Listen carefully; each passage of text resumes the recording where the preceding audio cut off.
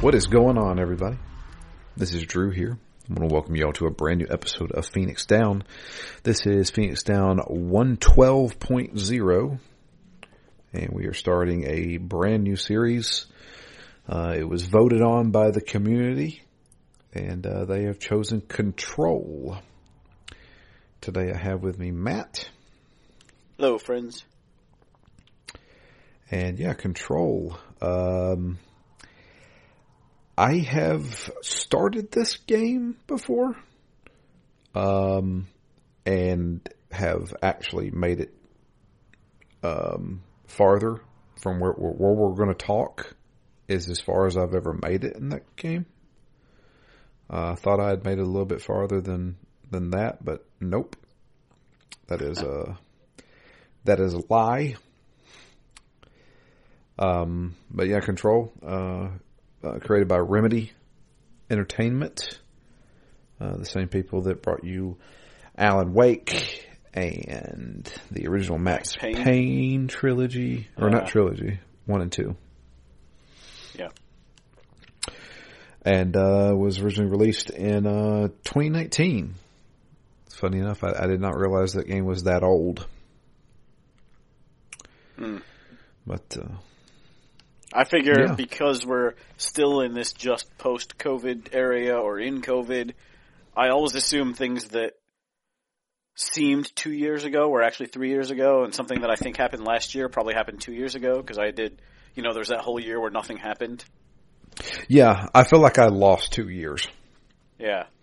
So I feel like I'm always saying, yeah, that was last year. Oh, wait, no, that was like 2.5 years ago. Yeah. No. And that's kind of how I feel here when I hear 2019. If I had guessed off the cuff, I would have said 2020. But I'm like, yeah, plus the gap year, and then there you are. Yep. I think it will forever be that way. Yeah. That's the 1 year we lost. It's crazy. But yeah. So as we do with every new series, we start with our history with the game. As I said, I had played this previously, so it came to Game Pass. The original version of the game came to Game Pass probably a year ago, I guess. Somewhere around in there. And I downloaded it and booted it up and played probably an hour and a half, 2 hours of the game. And I said, this is okay. It feels like a Remedy game. And kind of just left it at that. Didn't ever go back to it. I review games, Phoenix Down games, all this other stuff started cropping up, so I had to put it on the back burner. And then it was dropped from Game Pass. I think a month ago. So which makes sense. Go ahead. I think on the PS5 it was free last February, so if it was a similar timing on the Xbox, maybe it was up there for a year. Yeah, probably.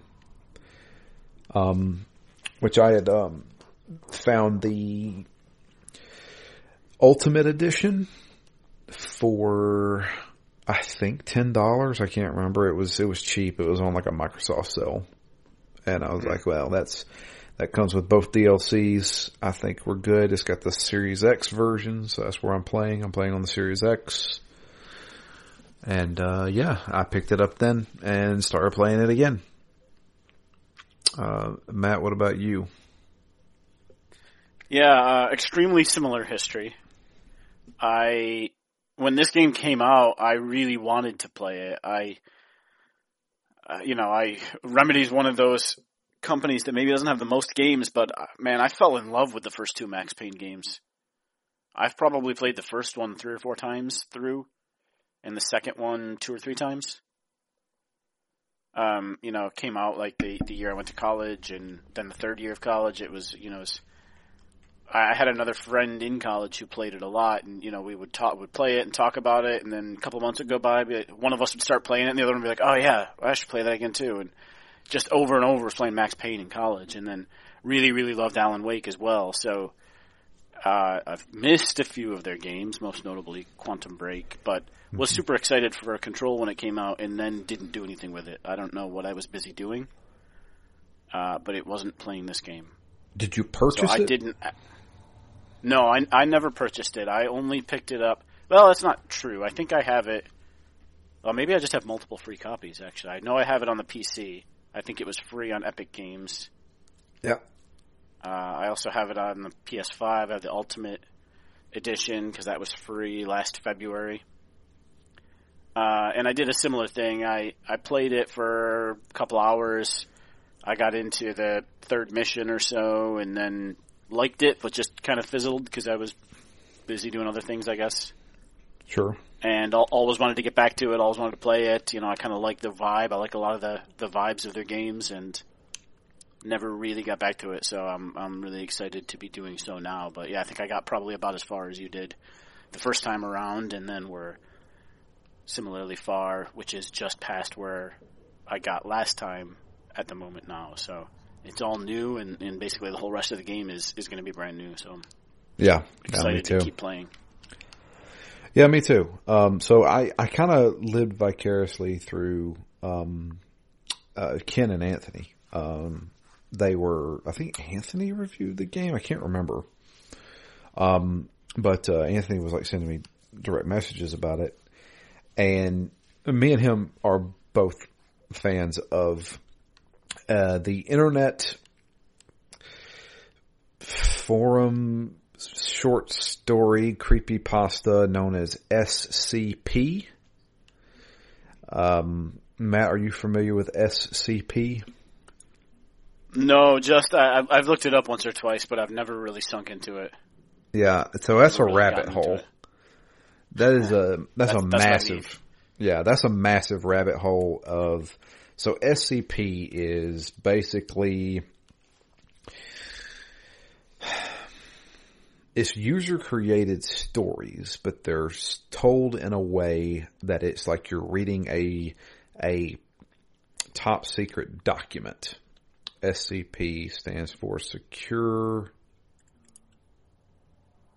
Control and Protect Procedures. Containment Procedures. Okay, and it's about a foundation that takes not only cursed artifacts but also dangerous supernatural beings and creatures and all sorts of stuff, and they keep them in this kind of like a warehouse 13, if you will.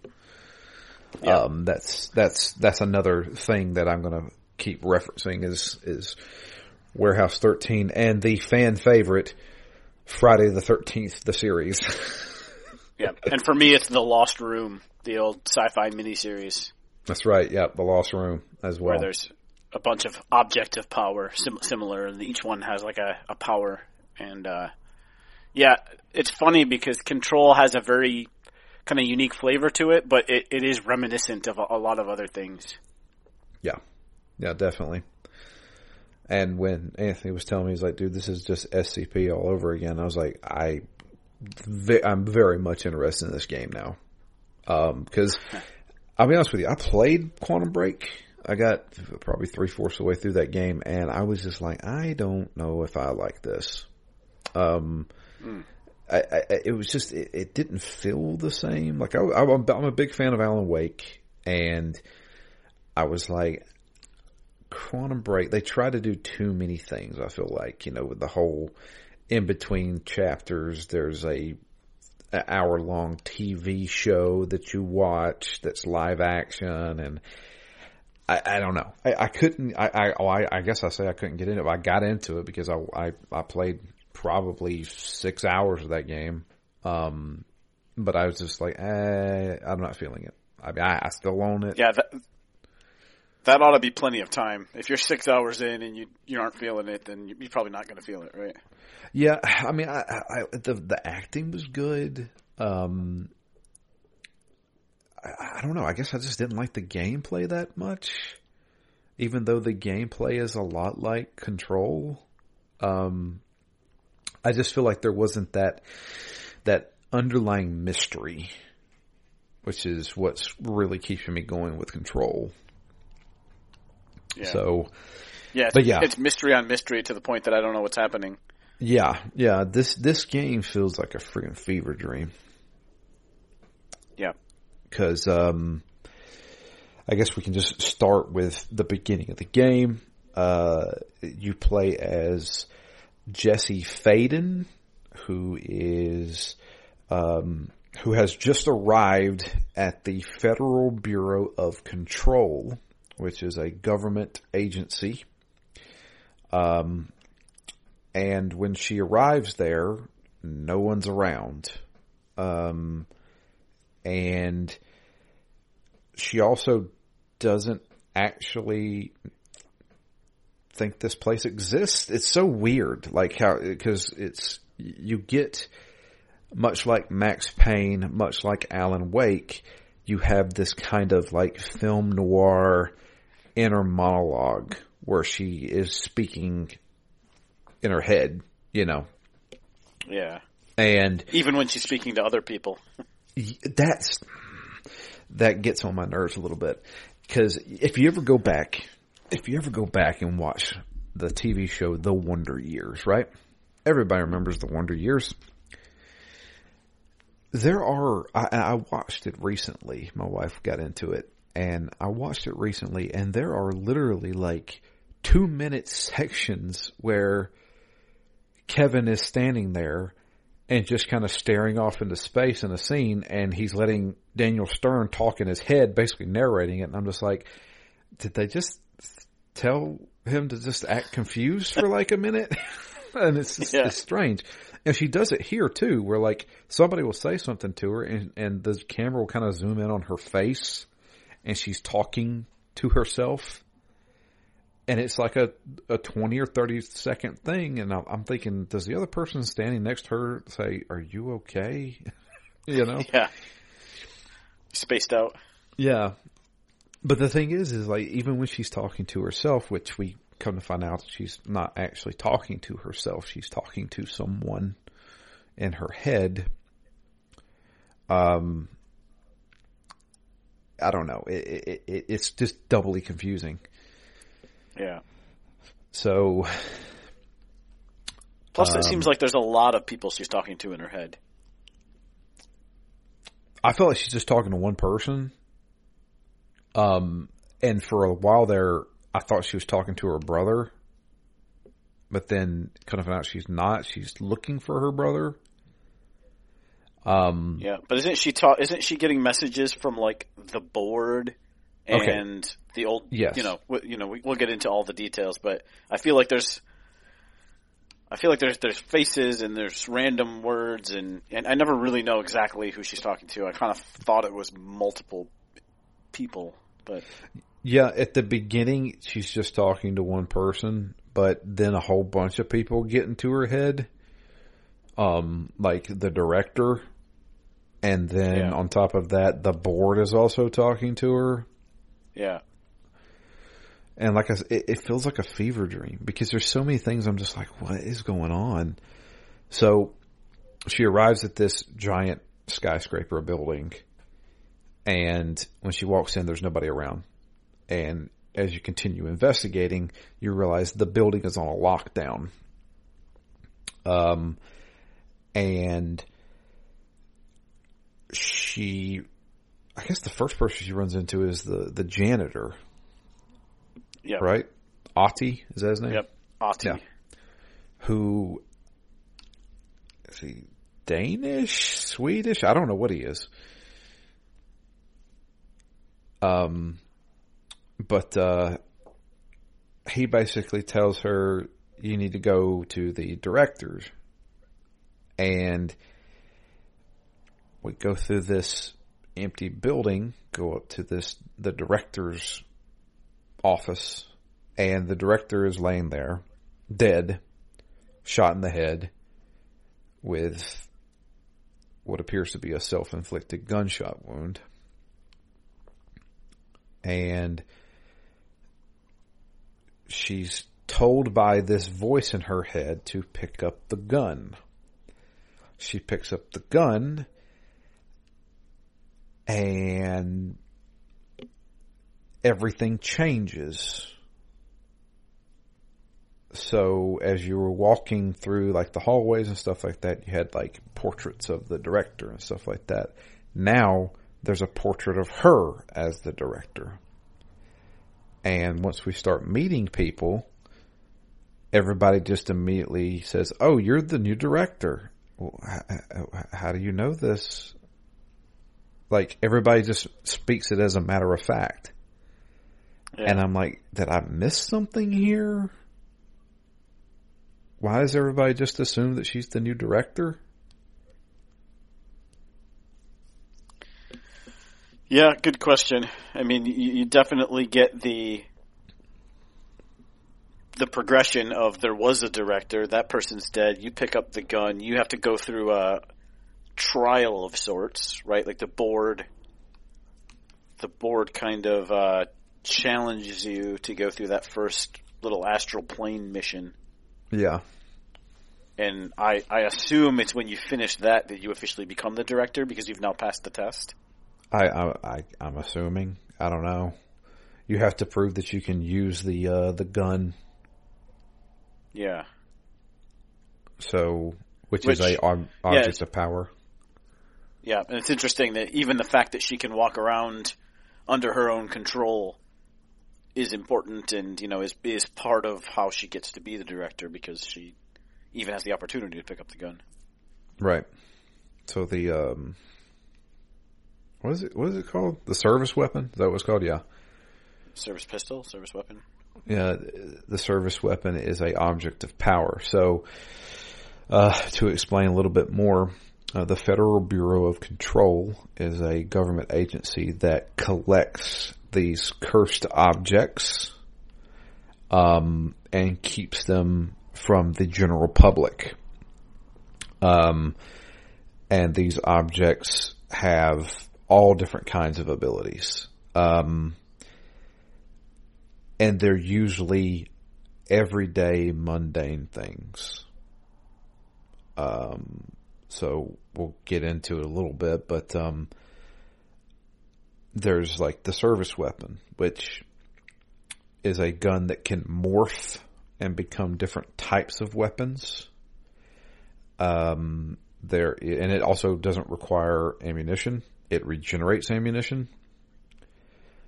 There is a floppy disk that was found during the Cold War in Russia that, when activated, can violently throw objects around the room. And these objects of power allow a person to basically bound to them, and they now have that ability. And so that's one of the reasons it reminds me of the Lost Room, because they were very mundane items there too, like a comb and a wallet and a bus ticket, and each one had a different ability if you had it. Yeah, that's kind of the big thing, is that it's these mundane things. There's one I still haven't figured out what it does, but there's a jukebox that they have in like a containment cell.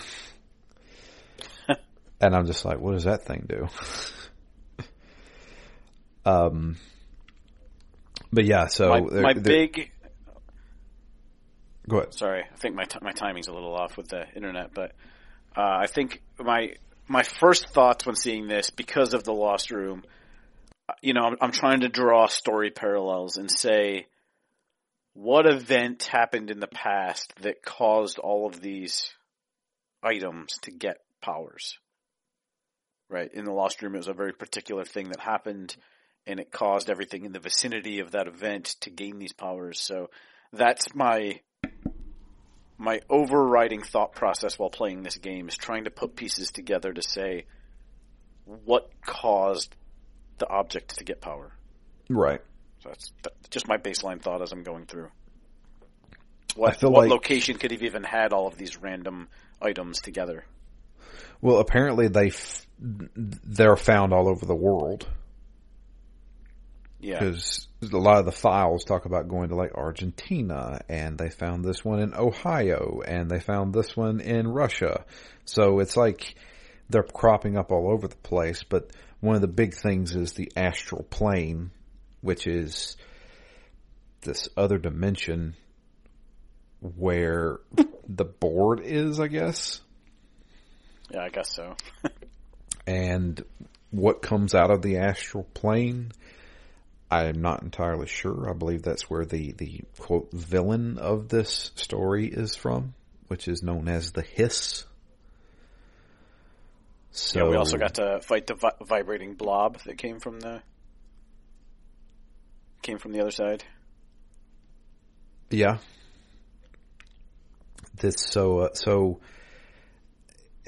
Man, this is a hard one. So there's a lot going on here.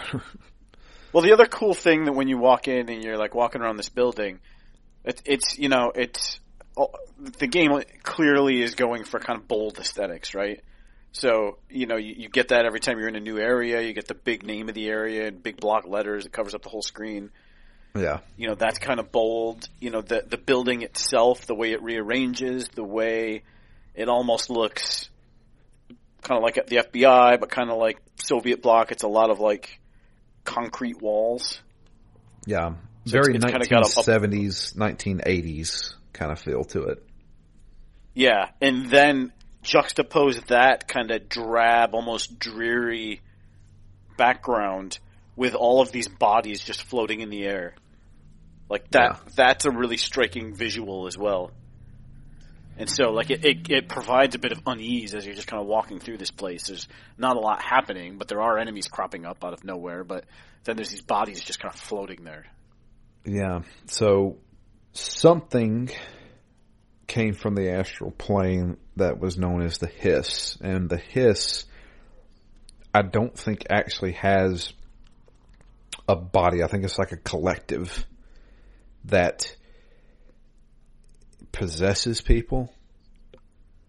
Certain people it turns into these, mindless drones that attack. Some just float in the air. And there are some people in the Federal Bureau of Control who have been able to fight off the Hiss by using these inhibitors. I don't know what they're called. Yeah, like HRC or something. HRCs, which is basically, so from what I understand, the Hiss is like some kind of sound that you hear that turns you, because these little devices they wear, it looks like a speaker that like reverberates it away from them. Noise canceling or something? Yeah, noise canceling. I don't know. I'm not entirely sure. But for some reason, Jessie is immune to this. And then on top of that, Jessie is also hearing this voice in her head that she talks to. And it looks like a spiral gear of some sort. Yeah. And it's leading her around. It reminds me a little bit of like Geiger or something. It almost looks like biomechanical or some kind of organic but mechanical as well. Yeah. And eventually we find out that it's something that she calls Polaris. Because, fun fact, the building itself is an object of power. So where the FBC is located is a object of power known as the Oldest House. And the Oldest House is kind of like, I guess the best comparison would be what? Rose Red? Yeah. It's a house. Yeah, it's always changing. It has a kind of a mind of its own. It changes when it feels like it. And so it also is naked to, or it's not naked. It's invisible to regular people unless you know about it. So usually people can't. There are times I saw a document saying that if somebody just stumbles into the building, they need to talk to the person and ask these questions. And if they're harmless, then tell them to leave. Or if they think something's suspicious, you need to contain them. And it seems like Jessie was able to find this building because of Polaris, the voice in her head that is showing her where to go. Yeah. So, Jessie is looking for her brother, which is Dylan, I believe, Dylan Faden. So what ended up happening was that when they were children, in their home of Ordinary, I think was what it was called. Yeah, is that their hometown? Name. Yeah, hometown of Ordinary. Her and her brother found a object of power. I think it was like in a landfill or something like that. And it was a projection slide. And while they were playing with it as kids, something came out of it. And that something was Polaris, I guess. Yeah. And then FBC came and quarantined? Yeah, FBC came and quarantined and took Dylan. And she escaped. And she's been spending the past 15 years looking for Dylan. So, yeah, it finally led her to here. Is that a good rundown so far? Yeah, I think so. I mean, it seems like the kind of game where more backstory will get filled in as we go, but I mean, that's the driving bit of the story, right? That's why she's here.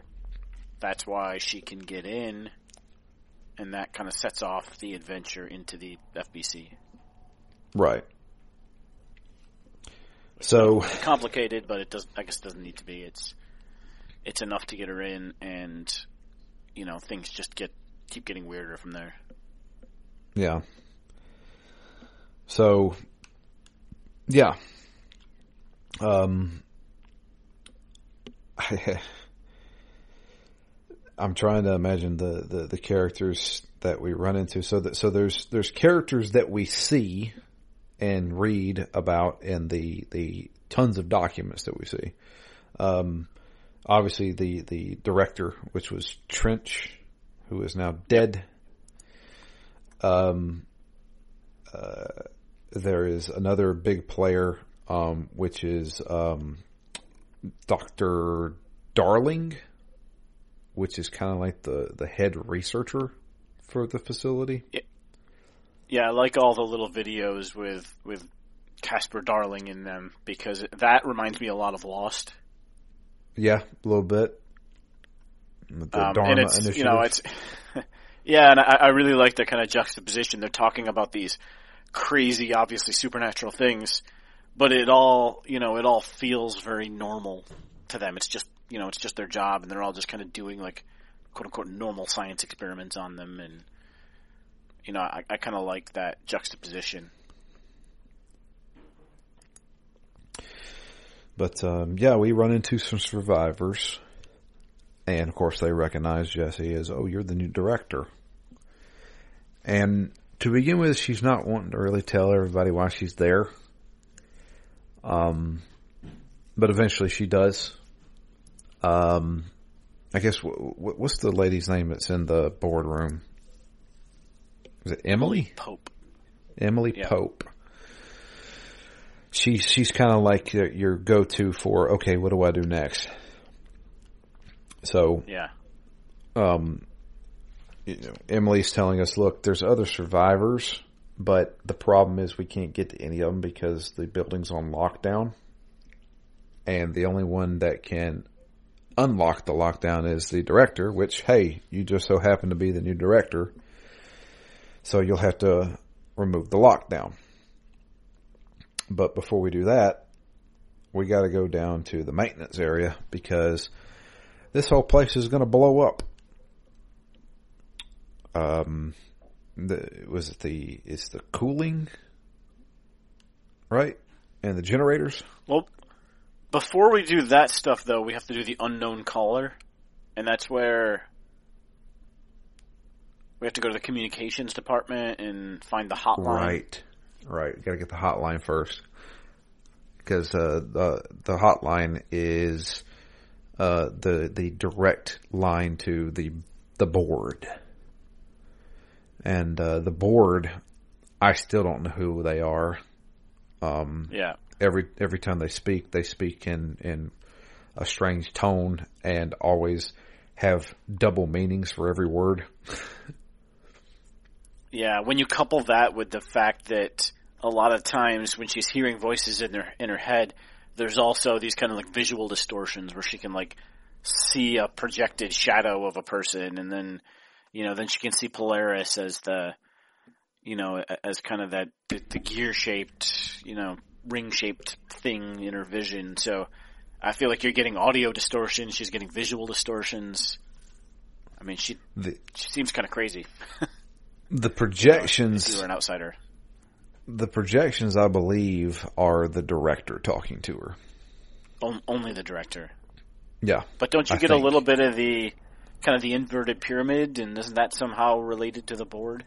Yeah, I think when you see the inverted pyramid in the astral plane, I believe that's the board talking to you. But yeah, going to the hotline. Sense. We have to talk about going to the hotline, because that was kind of cool. Yeah. So it seems like there's two little objects of power here. So they have the light switches that you pull that then teleport you to a specific place, a hotel in the desert of Arizona, I believe. I don't know where. Yeah. But they have it arranged to keep people from going to getting to the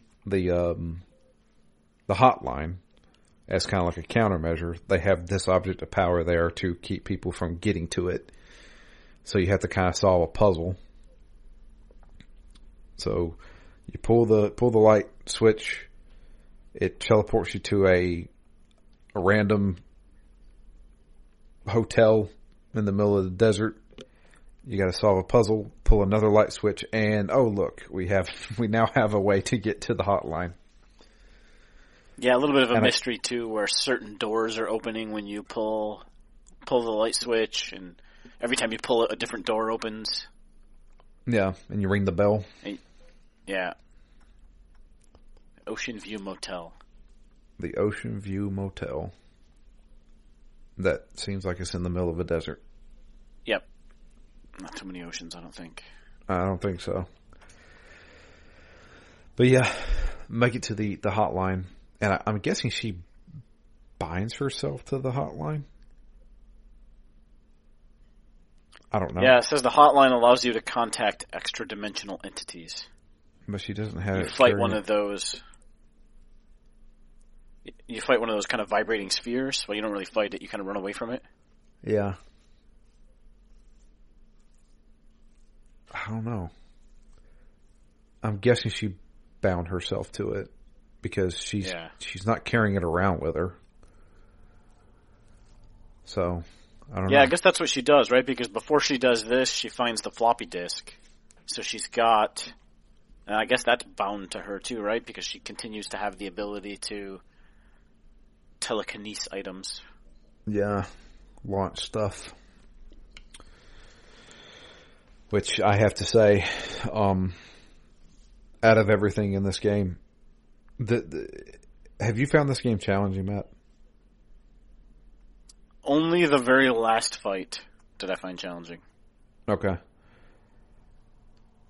If you upgrade the launch ability, this game becomes a cakewalk. Yeah.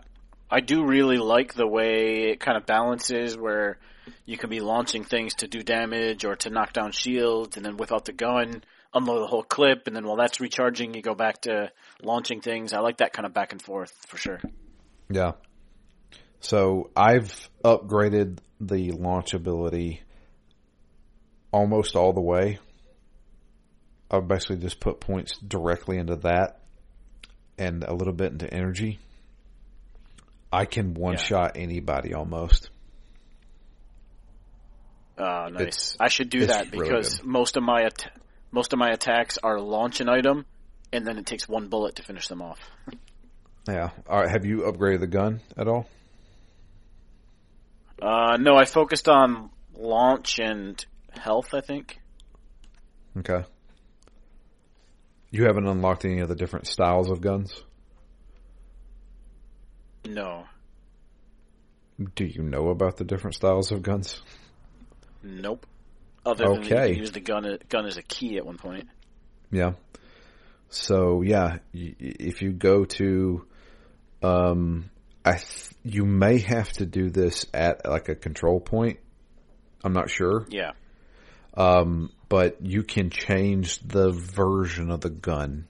So there's like the Shatter, which is like a shotgun. And there's the Spiral, which is like a machine gun. I have been using nothing but the Spiral. And I placed you get mods for either your abilities or your guns. And I placed on this Spiral a better accuracy. So, man, that thing is great now. Yeah, I'll have to check that out. I've been mostly figuring I would just increase the launch. Kind of, for some reason, thinking that this would be, let's say, a little bit like Halo in that the pistol is always good. It's going to pack enough punch per shot that I'll just use that and complement it with a higher end launch. Yeah, man, the launch is so good. When you get that thing leveled up, oh my god! Like, I'm to a point now where like if I'm aiming at a guy and I choose to launch something, she will sometimes grab an item from behind them, and when she's pulling it to her, it hits them. Yeah, I've done that. That's cool. Yeah, it's really nice. So, but there's other abilities you can get too. I know you probably got the dash ability. Yeah. Which is the carousel horse. And then there's also the shield ability, which was safe. I haven't really messed around with the shield too much. Probably need to. I know that I probably should. There's an unlock for the shield where after the shield takes so much damage, it then explodes and sends debris at enemies. Nice. So that would be really nice. So yeah, going back, got the hotline. Now we got to go fix the generators and the I guess the cooling mechanism for the generators, because it's apparently the entire building is going to blow up if we don't. Yeah, and that's what's causing the lockdown. So we need to fix the energy converters and the coolant pump so we can lift the lockdown. Yeah. So we got to go down to the maintenance area to do that. We run into some more survivors, one of which is like the head of maintenance. And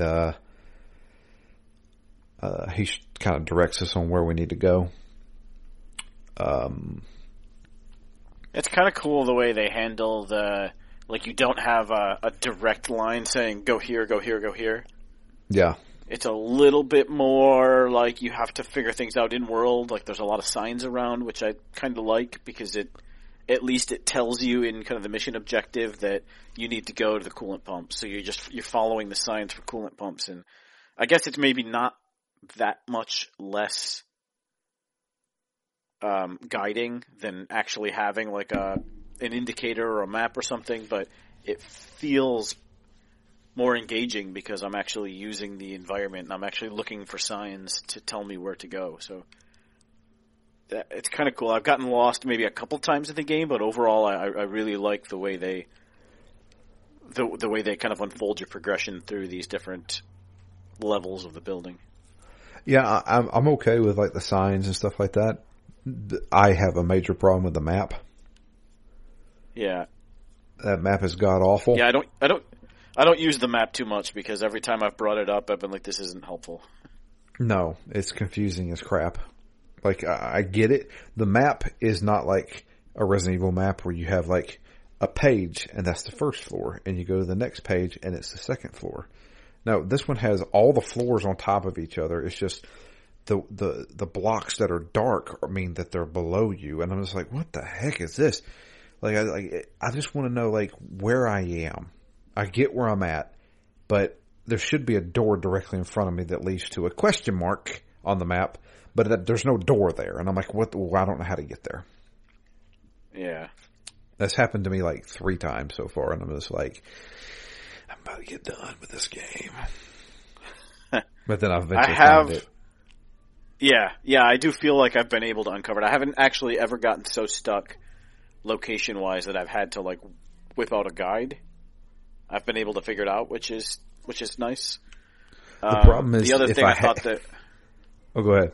Yeah, I was just saying the other piece of that is I've died a number of times, and I do kind of like the way they keep your progression through the levels, because you only respawn at the previous control point or cleanse point. Yeah, and then there are a few points where you're opening up shortcuts so you can move around more quickly, which I like. Not quite Dark Souls-esque, but it does make the levels feel like they're designed well. Yeah, I would agree with that. There are a few times where I'm just like, I ran through a door and I'm like, how the hell did I get back here? And I'm just like, I know where I'm at now, but I'm like, what the, like, that door led to this door that led back to where I was? I was like, what? And like, there was a couple of times where it happened. I'm like, is this the oldest house fucking with me? And I'm just like, no, that's part of the level. But maybe that's why the maps don't make any sense. I guess, yeah. The maps useless in this building. Yeah. But so we have to go do the. What would it do first?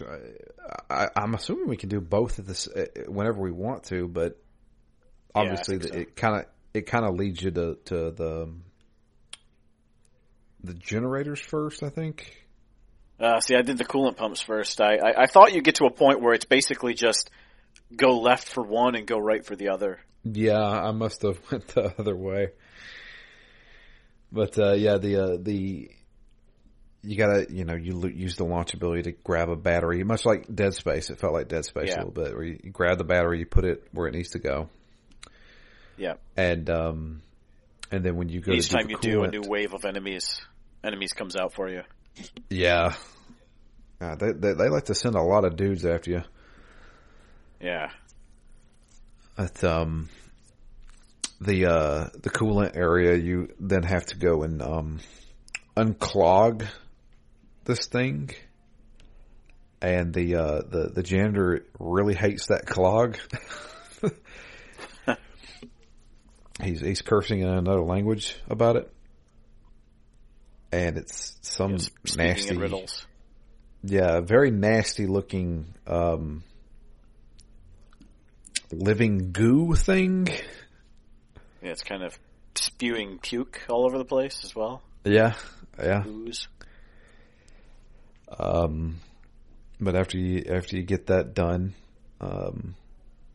we're no longer at risk of blowing up. We have to finally turn off the lockdown, which, hey, luckily, it leads us right to the room where the lockdown is. Yep. The control room, and that's where we use the gun as a key to unlock it. And now we're free to go wherever we want to in this building, with some minor exceptions.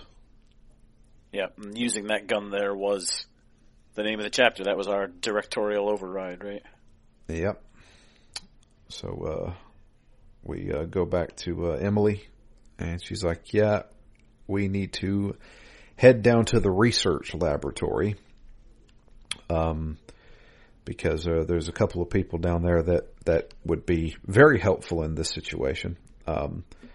Darling had created the devices. What'd you call them again? The H what? Like HRC or something? HRCs? I don't know what it stands for. I can't either.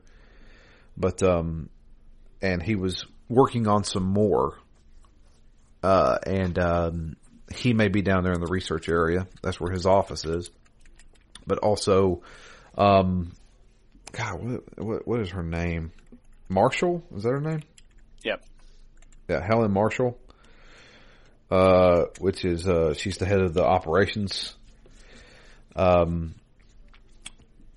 She is kind of like, why is she not the head of security? Because she seems like a complete and total badass.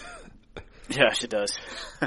And I'm just like, okay, so that's her head of security. No, that's just the head of operations. Yeah, So, this whole level, the Old Boys, is where I did start to feel like the game took a little bit of a jump difficulty-wise. I didn't find it to be terribly hard, but throughout the rest of the game, you could almost run into a room and just gun as you go. yeah. You know, when you're facing 2 or 3 or 4 regular enemies, and there wasn't much risk of dying as long as you can shoot quick and launch quick, then you can almost just run through the rooms. But starting in this level, it had to be a lot more patient because they throw sometimes, you know, like almost a dozen enemies at you, or, you know, some enemies that seem to basically kill me in one hit or get pretty close to it. Yeah, there's always those guys with the rocket launchers, which if you upgrade... Do I need to upgrade anything to be able to grab the rockets out of the air? Yes, there is a node that you can unlock that allow you to throw grenades and rockets back at guys. Yeah, because I've tried to do that a few times and blown myself up. Yeah, no, you have to get the node first. It definitely jumped up in difficulty here. I should mention that while we were still in communications, I forgot about this. We had a boss fight. We had to fight Tomasi. Yep. Who was, God, I can't remember what he was. He might have just been the head of communications. I can't remember. But, he was, I remember the first time I played this game, he killed me a bunch of times. I was like, what the heck? This is the first boss in this game and I'm getting the crap beat out of me. Wasn't too difficult this time around, I guess because I knew he was coming. Yeah. But, he floats around. Everything I did went a lot faster this playthrough. I spent a lot of time the first playthrough just kind of meandering a bit, and this time I'm like, I kind of know what to do, I kind of know how everything works, and I was able to just kind of progress. Yeah. There's also another big thing, and this is something I don't know if you've done it, Matt. You're playing on the PS5, I'm assuming? Yep. Okay. On the Series X as well, on the Ultimate Edition, they have it optimized for the new consoles. And you have the option of playing in, I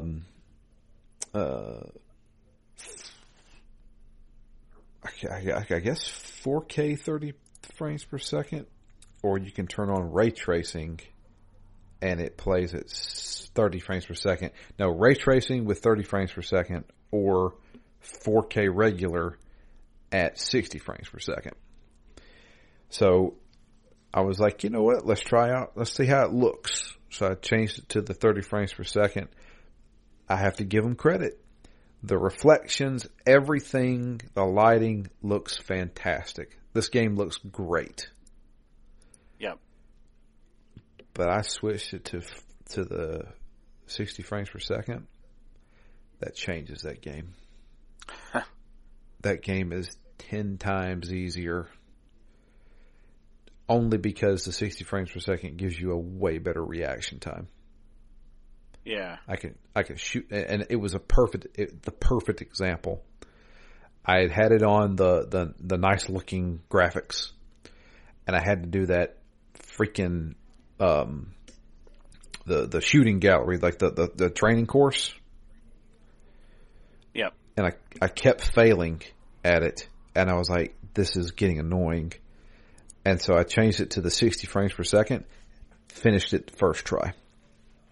And I was like, that it makes a difference, man. It really does. And it plays great. Yeah, I might have to switch it. Yeah. I've only kept it in fidelity mode so far. Yeah. No, it runs smooth as butter. And it still looks pretty good. It doesn't have all the fancy reflections and stuff like that. But man, it runs smooth, and the reaction times because it defaults to no auto aim, or not auto aim, but no aim assist. And with the 60 frames per second, I don't need the aim assist. I can actually handle that. So, makes a difference. But yeah, we're going down to the research area, and this is the place I want to be. Like, I want to be in the research area because I want to know everything there is to know about what these things do. Yeah, I want to meet Casper Darling because he comes off as like this really kind of bubbly personality who's like really excited about this new stuff and coming up with all these fun names for things and stuff like that. But I get the feeling he could possibly be nefarious. Just because he seems, too interested or engaged and friendly? Possibly. I think it's one of those things where like he's just so in awe of this new technology or this new powers and stuff like that he'll do anything to learn more about it. Yeah. Twists. Yeah. Like, did the hiss show up because of him? But at the same time, there was also, I want to say it was the guy down at maintenance, the head of maintenance guy. Didn't he say that Darling came by and gave everybody one of these devices before the hiss even showed up? Yeah, when did the FBC get initiated? I'm not sure.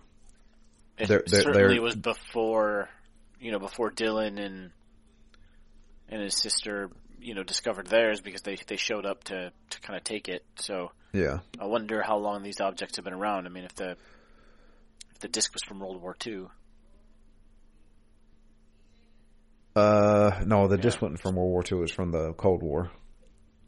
Yeah, it's been around for a while, I guess. They had the nuke codes. Wasn't there objects that were like, I thought I read something like they found objects back in the 60s. Like it was documented to be found in the 60s. So I would assume this bureau has been around for probably since the 50s, maybe? Yeah. I mean, I guess some of the architecture would have you believe it's been around for a while. I haven't read enough of the documents and stuff. I've read some of them, but I do want to dig in more and see what could be revealed or what I can understand about all this from all of the text and lore that's in the game. There's tons of it, and it all reads like SCP stuff. So, yeah. So go down to the research area, and there are a few survivors down there as well. Marshall is one of them. We finally run into her. And Marshall's all about, hey, these devices that keep the hiss away, we need to get more of those. And they're made by this. Oh, go ahead. I was going to say, I think it's HRA, not HRC. HRA. So, yeah, we need some more of these devices. And Darling was making them from this special type of material, this ore that came from the astral plane, I guess. I'm not entirely sure. And so we go into his like little laboratory where he was experimenting with that material and have to solve this puzzle that I was a complete idiot about. Yeah, with the cards matching up to the five machines. Yeah. But before we got there, we had to deal with the whatever the hell that thing was in that room. That right there, I was like, do I fight this thing? What am I doing here? And if it gets close to you, it just drains your health.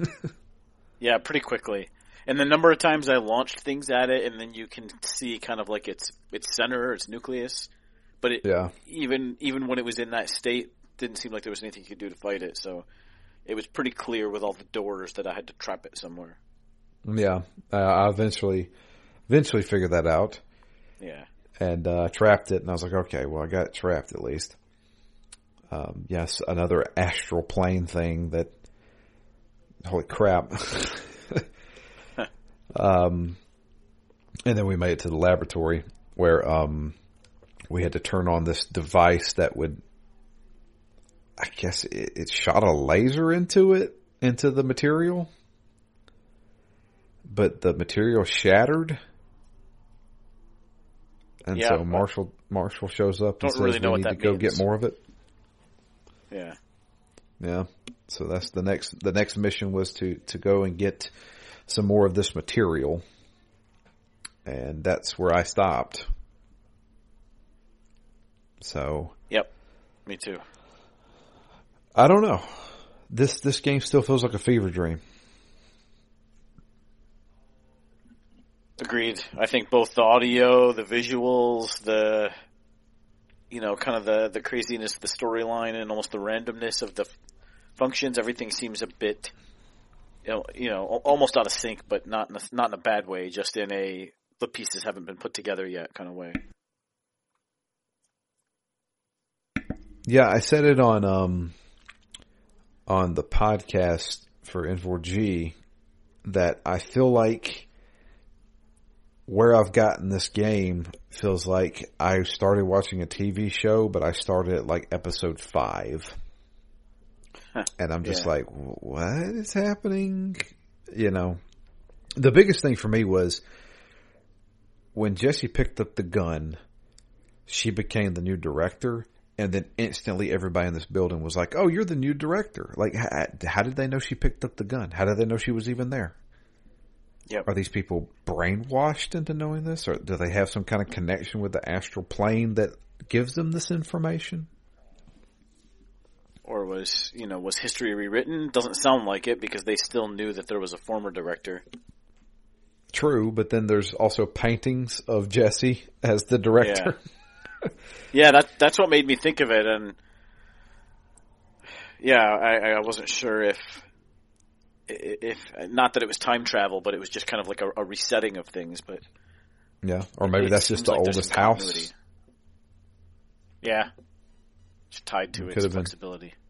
Yeah, the oldest house is like, oh, you're the new director. Well, let me go ahead and change these paintings for you.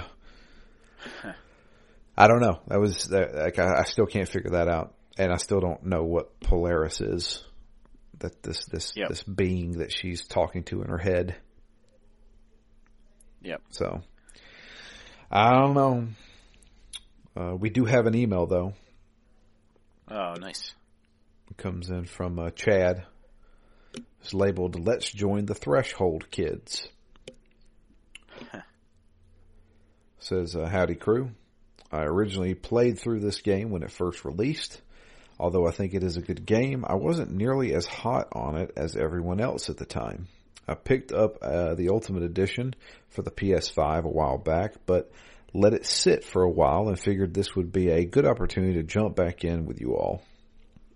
The story is a bit of a fever dream, and although it seems complex, it's actually pretty straightforward.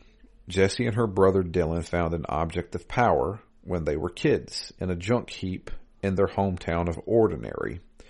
Although Jessie got away, the Foundation came in and collected the object of power and her brother.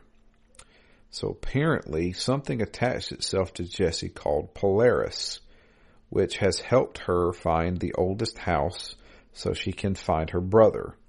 There are a couple of things that aren't very clear, at least not at first, such as whether Polaris makes Jessie a para-utilitarian, or if she already had those abilities.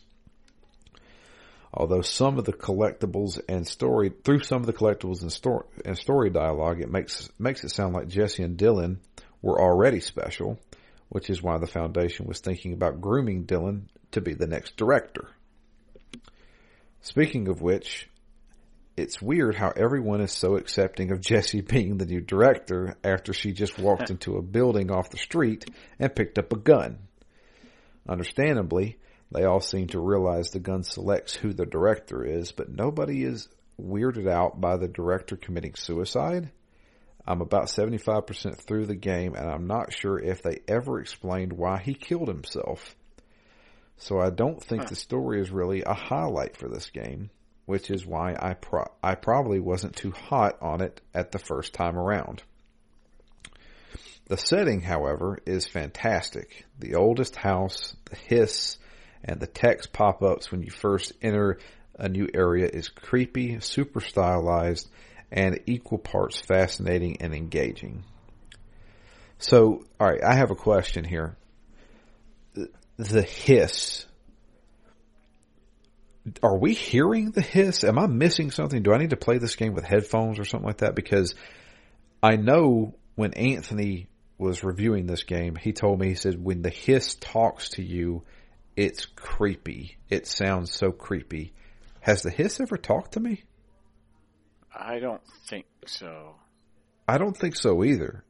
Unless I'm just missing sound cues like when I'm fighting dudes or something like that. I don't know. But that's the second time somebody's mentioned it. Yeah, I don't think so. I mean, even during the bosses, I'm thinking of that very last boss we fought where he carried all that debris around him and kept launching it at us. I mean, I feel like if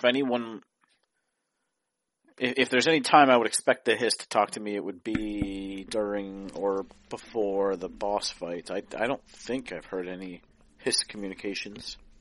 Yeah, I don't either. Maybe you can explain that to me, Chad, because maybe I'm missing something. Maybe I need to play this with headphones or something like that. Or maybe it hasn't happened yet. Yeah. It says, I normally play PlayStation 5 or Series X games on performance mode so I can get that buttery smooth 60 frames per second. But this game is an exception to that rule. The graphics mode does more than just give a slightly higher definition. The ray tracing additions are super, super cool. I haven't seen many games, if any, on consoles put so much detail into the reflections and shadows. It really adds a lot to the allure of the already creepy setting. If you haven't tried the graphics mode yet, you should really check it out. I have. It's very impressive. But man, I need that 60 frames per second. It plays so good. Matt, you need to try it. Yeah, I'll try it, but it just looks so good and blown up. I'm like, I'm really enjoying just kind of wandering through this place and, between the architecture, the boldness, the graphics and the reflections, it's not like a hyper exaggerated world that we're in, right? It's not like you're going from waterfalls to forests to the moon to, Cloud City or anything like that. It's all just kind of a concrete building, but that being said, it's pretty fun to explore. I mean, each new area I do enjoy seeing. I like the way that I don't know. It's very ominous. Yeah, when you first get into the research area, where you come into that lobby and it goes downstairs and upstairs, I was like, oh, this is really different. It was almost like you were in like a inside courtyard. Yeah. And I was like, oh, I like the look of this. This is really, really cool. It's funny, as soon as I saw the two kind of like giant trees in the middle of the atrium, I'm like, seems like a little bit of Alan Wake's hometown. Yeah. Giant redwoods. In addition to the setting, the gameplay and physics is where the game really shines. Unlocking Jesse's different abilities through capturing objects of power and using them in various combinations helps to try and keep the gameplay evolving and fresh, in addition to unlocking different types of guns. Ultimately, though, I still just use the combination of the base gun with the Pierce form as my secondary. The Pierce form is slow and you can only pull off 2 shots before having to recharge, but it is great against enemies with shields, especially those who dodge thrown objects. As for abilities, I don't bother with shield or seize too much. I don't want to go too far into detail with the abilities because I don't know how far either of you have gotten. I have not found seize yet, but I think seize maybe, I think you have like a mind control ability. where you can make enemies fight for you. Not have a seizure. Yeah. So now I remember what my biggest gripe was for this game. I hate the map. I was hoping they would have changed it for the Ultimate Edition, but nope, it still sucks. I was hoping they could have taken a page out of Visceral's Dead Space book and allow a map menu option that would let you rotate it so you could see some dimensions between the different levels, and or use the R3 button to give you a pulse direction indication for which way you should be heading for an objective. I swear I've probably wasted a couple of hours worth of game time running around in circles because I couldn't find a specific hallway, door, or staircase. The last thing I want to mention about this game, which I consider a highlight, are the collectibles. A lot of the convoluted story is further colorized by the different videos and documents you can find throughout the oldest house. Most of them are really fascinating.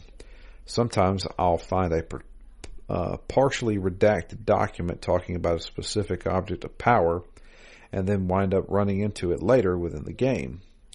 The videos and the voice recordings are also really well done in that typical Remedy style.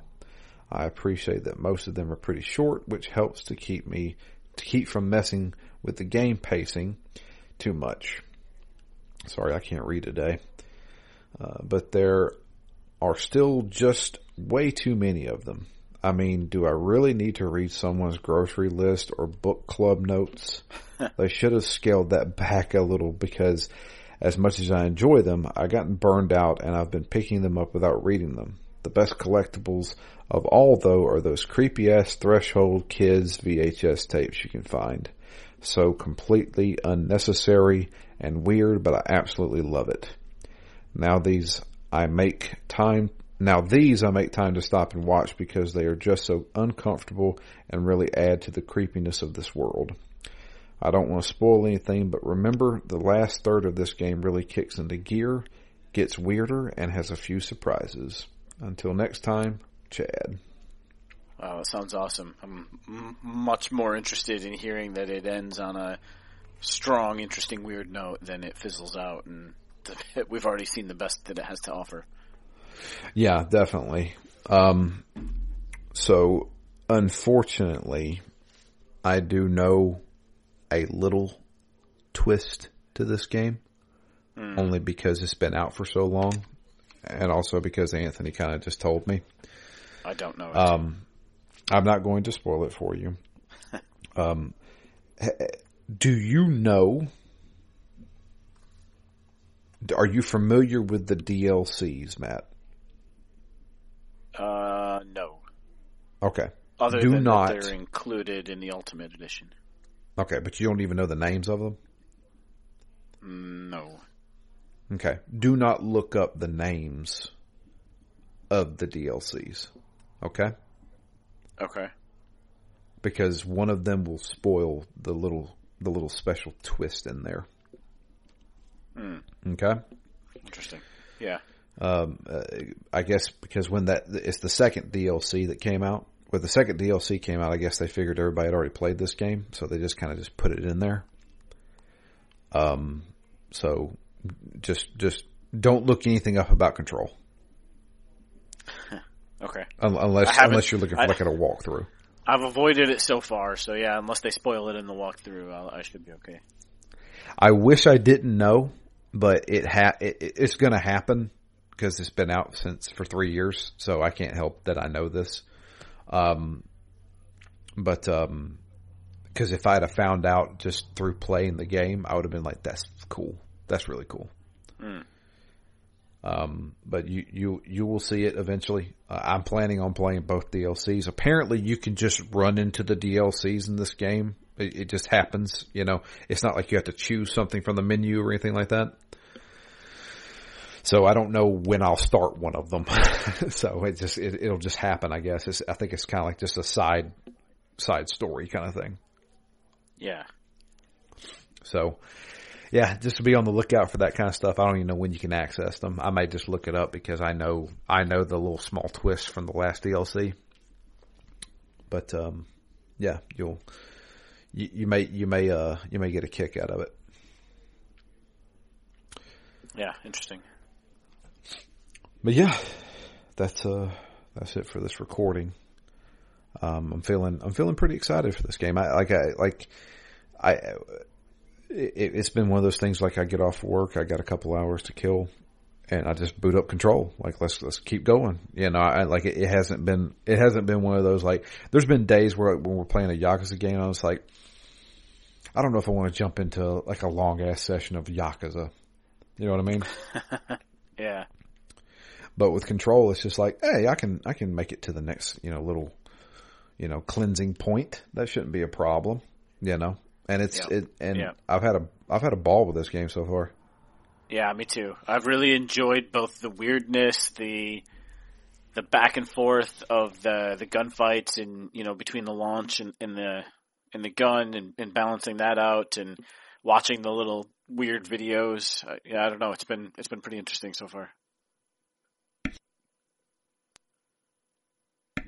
Absolutely, and I'm excited to see where it goes. But yeah. I think that'll be it for us. If you would like to send us an email, it's drew@ztgd.com. I know there's a few people playing along with us, so if you would, please send us an email. Chad, thank you for yours.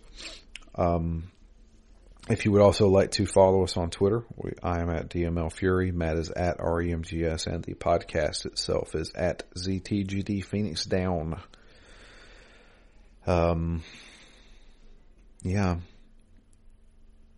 I can't think of anything else. I think that's it. Yeah, it makes me really want to go play Quantum Break after this as well. Just to see what I missed with Remedy. I even had that thought too. I did while I was playing Control. I was like, man, maybe I should give Quantum Break another shot, because I mean, the powers in that game feel a little bit like Quantum Break, and I don't know. Maybe I didn't give it a fair shake. Honestly, I think it was the TV show stuff, because I mean, it's like a 40-minute episode of a TV show in between each chapter. See, the thing is, I missed it because I never had, or for a long stretches of time, I haven't had access to like an Xbox One. So there are many times I've wanted to play it and just not had a viable way to do so. And right. Since I recently picked up that Series X, I can kind of go back and see some of what I've missed, and that's pretty high on the list of those gap games. Well, there you go. Yeah, and Quantum Break is it's on Game Pass because it was published by Microsoft. I'll have to check it out at some point. Yeah, there you go. But yeah, that's going to be it for us. I appreciate everybody listening. Until next time, I am Drew. And I'm Matt. And we are out of here. You guys have a great week, and we'll be back next week with the continuation of Control.